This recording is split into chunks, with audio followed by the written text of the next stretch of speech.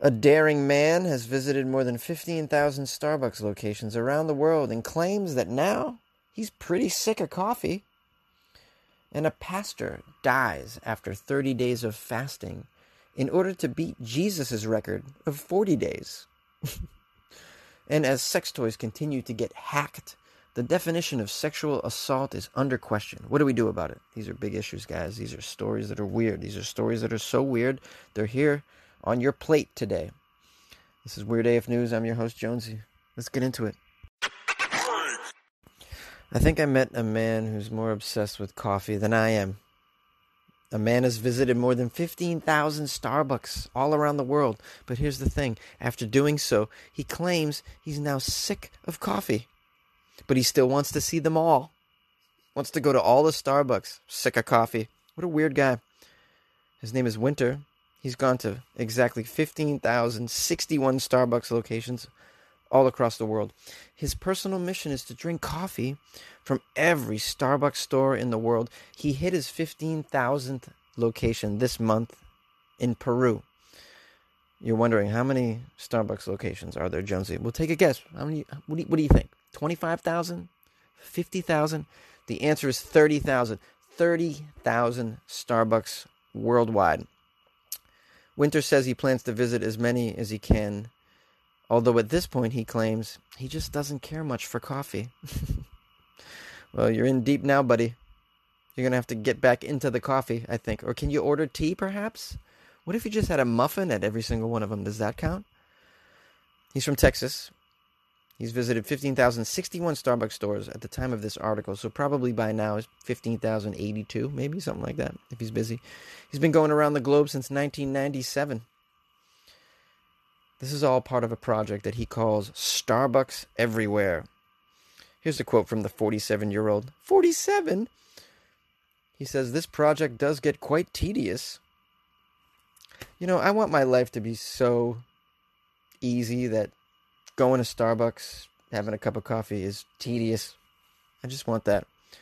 Life is so difficult when you're just traveling the world, drinking lattes, isn't it? Goodness gracious." This guy is how does he travel? He still live his life. I mean, he's just not, I don't think this is all he does. The article says he's a contract computer programmer, which gives him the freedom to travel across the world for his hobby, which he calls Starbucking.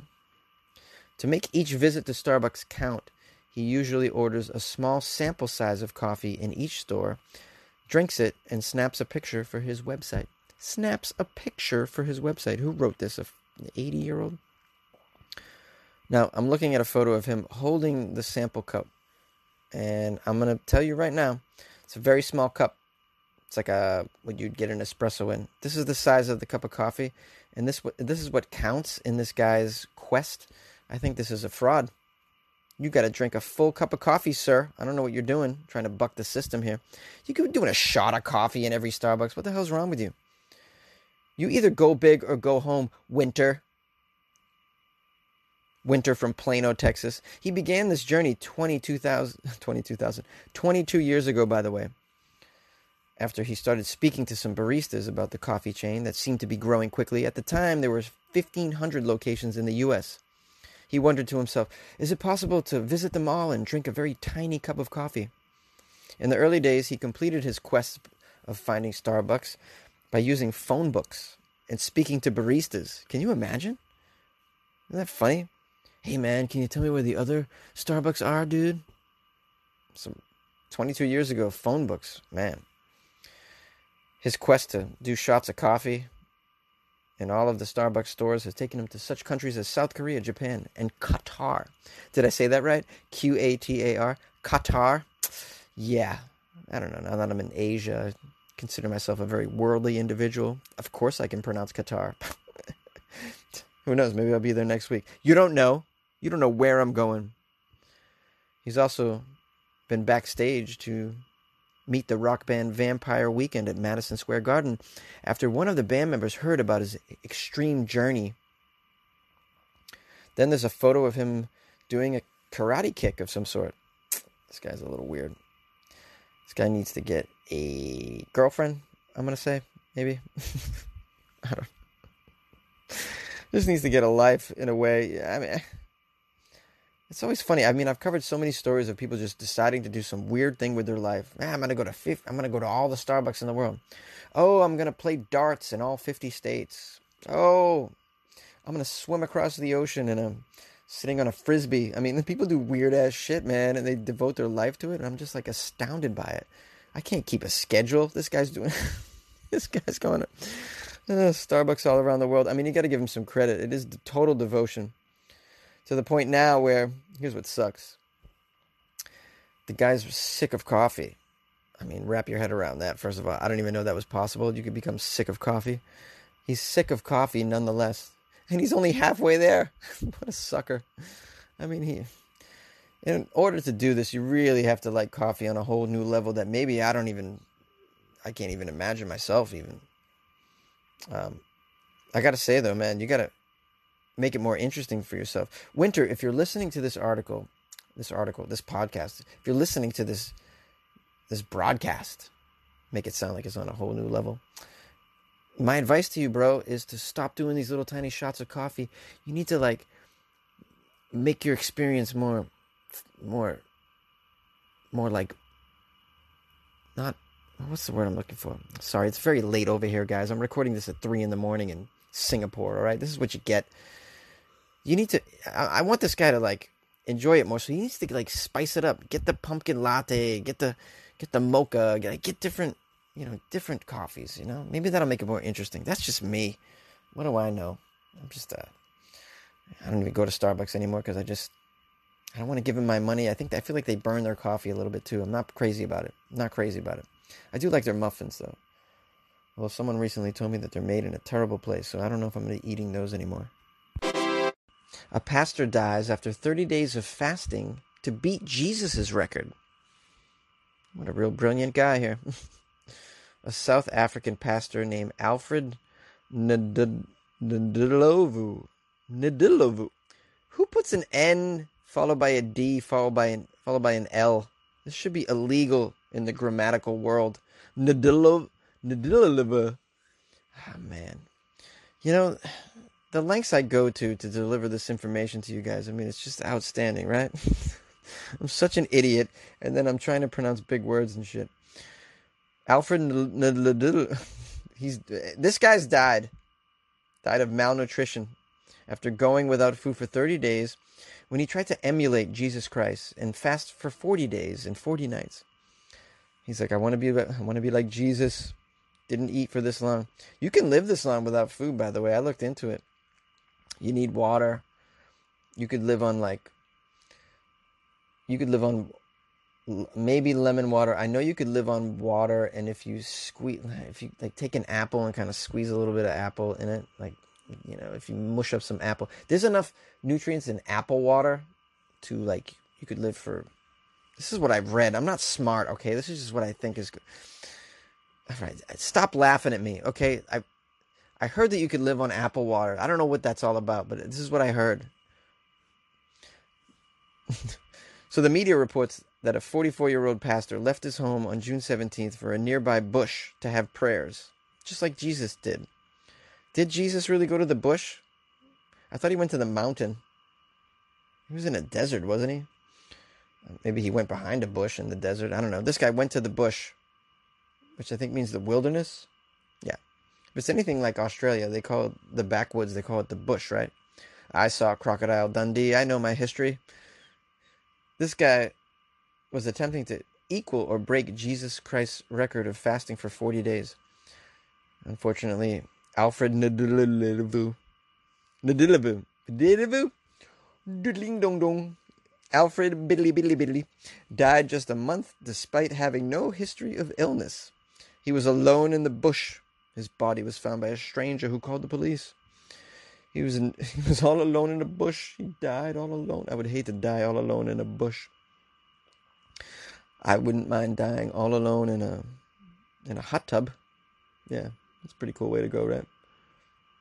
Maybe not. Alfred was known by his family and community at large as a very spiritual person, whose faith could move mountains, and his death surprises everybody, even the church members. One close relative said, He was a very spiritual man. It's unfortunate he had to die this way in a bush all alone. After a month, it was a whole month. After a month, we got the sad news of his death. Why did it take a month? Was he so far out in the bush?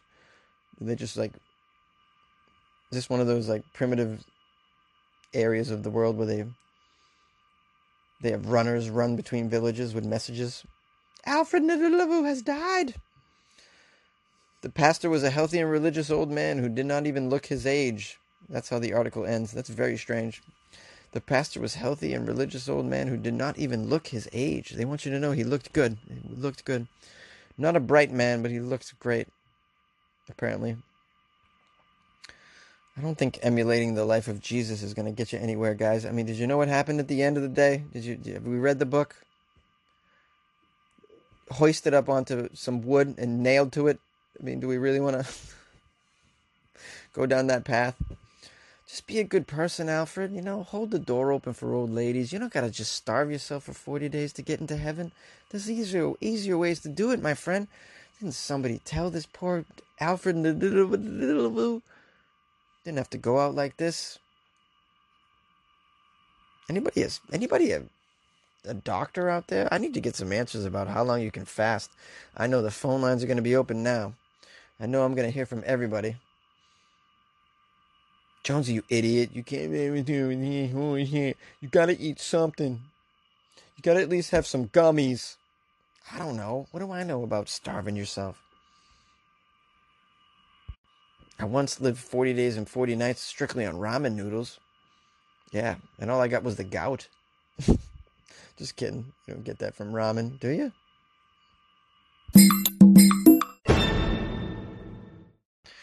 As sex toys continue to get hacked, the definition of sexual assault is under question.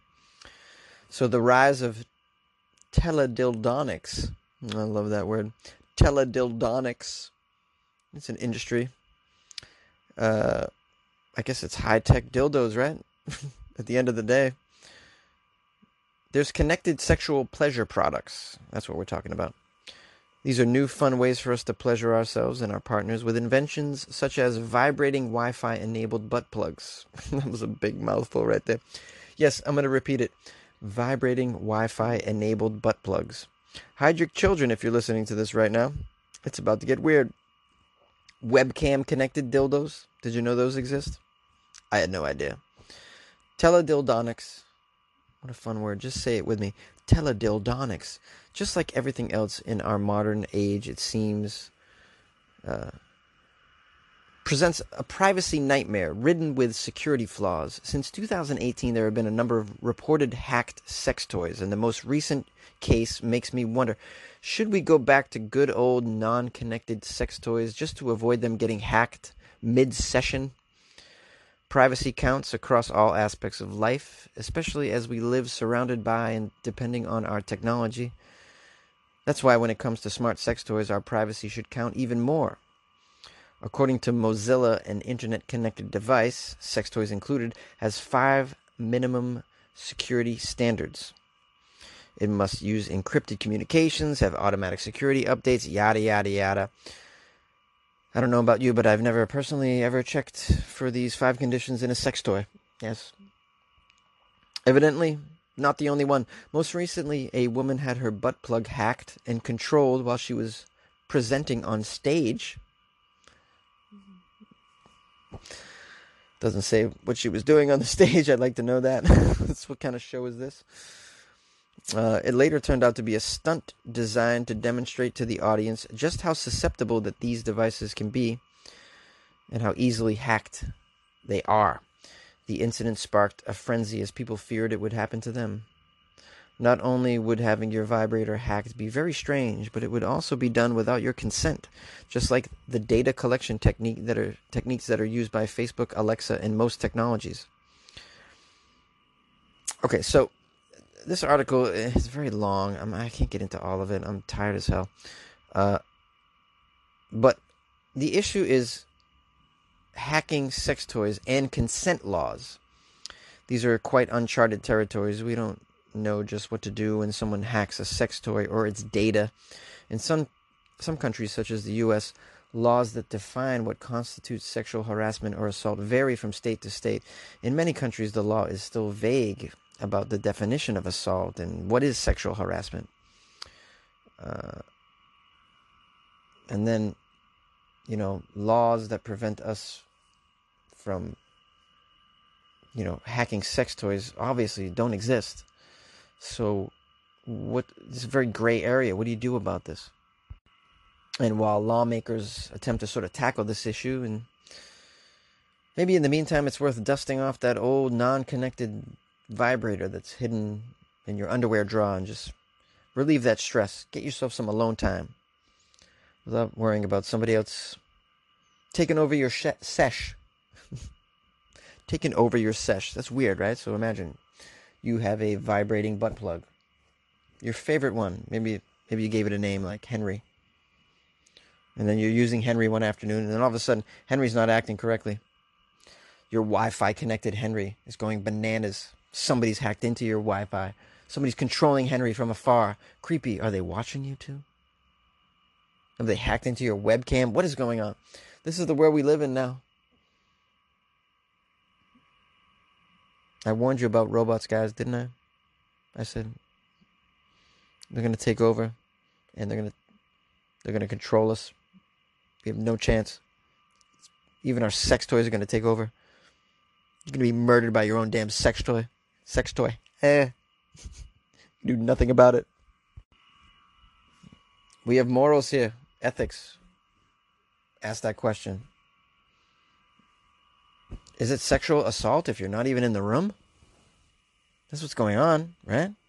Is it sexual assault if you're not even in the room? Can you sexually assault somebody digitally? I suppose you can. If you send them a very lewd picture, that's got to be... It's a form of sexual assault, I'd imagine. I don't know. I leave it up to you, listeners and fans. Listeners and fans. Call Weird AF News. Let me know, what is this? What do we do about this? Anybody have a solution? Does anybody own one of these? Not familiar. Never seen them. Never even seen them demonstrated in toy stores. At all. Walk around a Costco. Someone's giving out samples and they're testing Wi-Fi enabled butt plugs in the corner just to show you how it goes. Call me. I need a friend. 646-450-2012.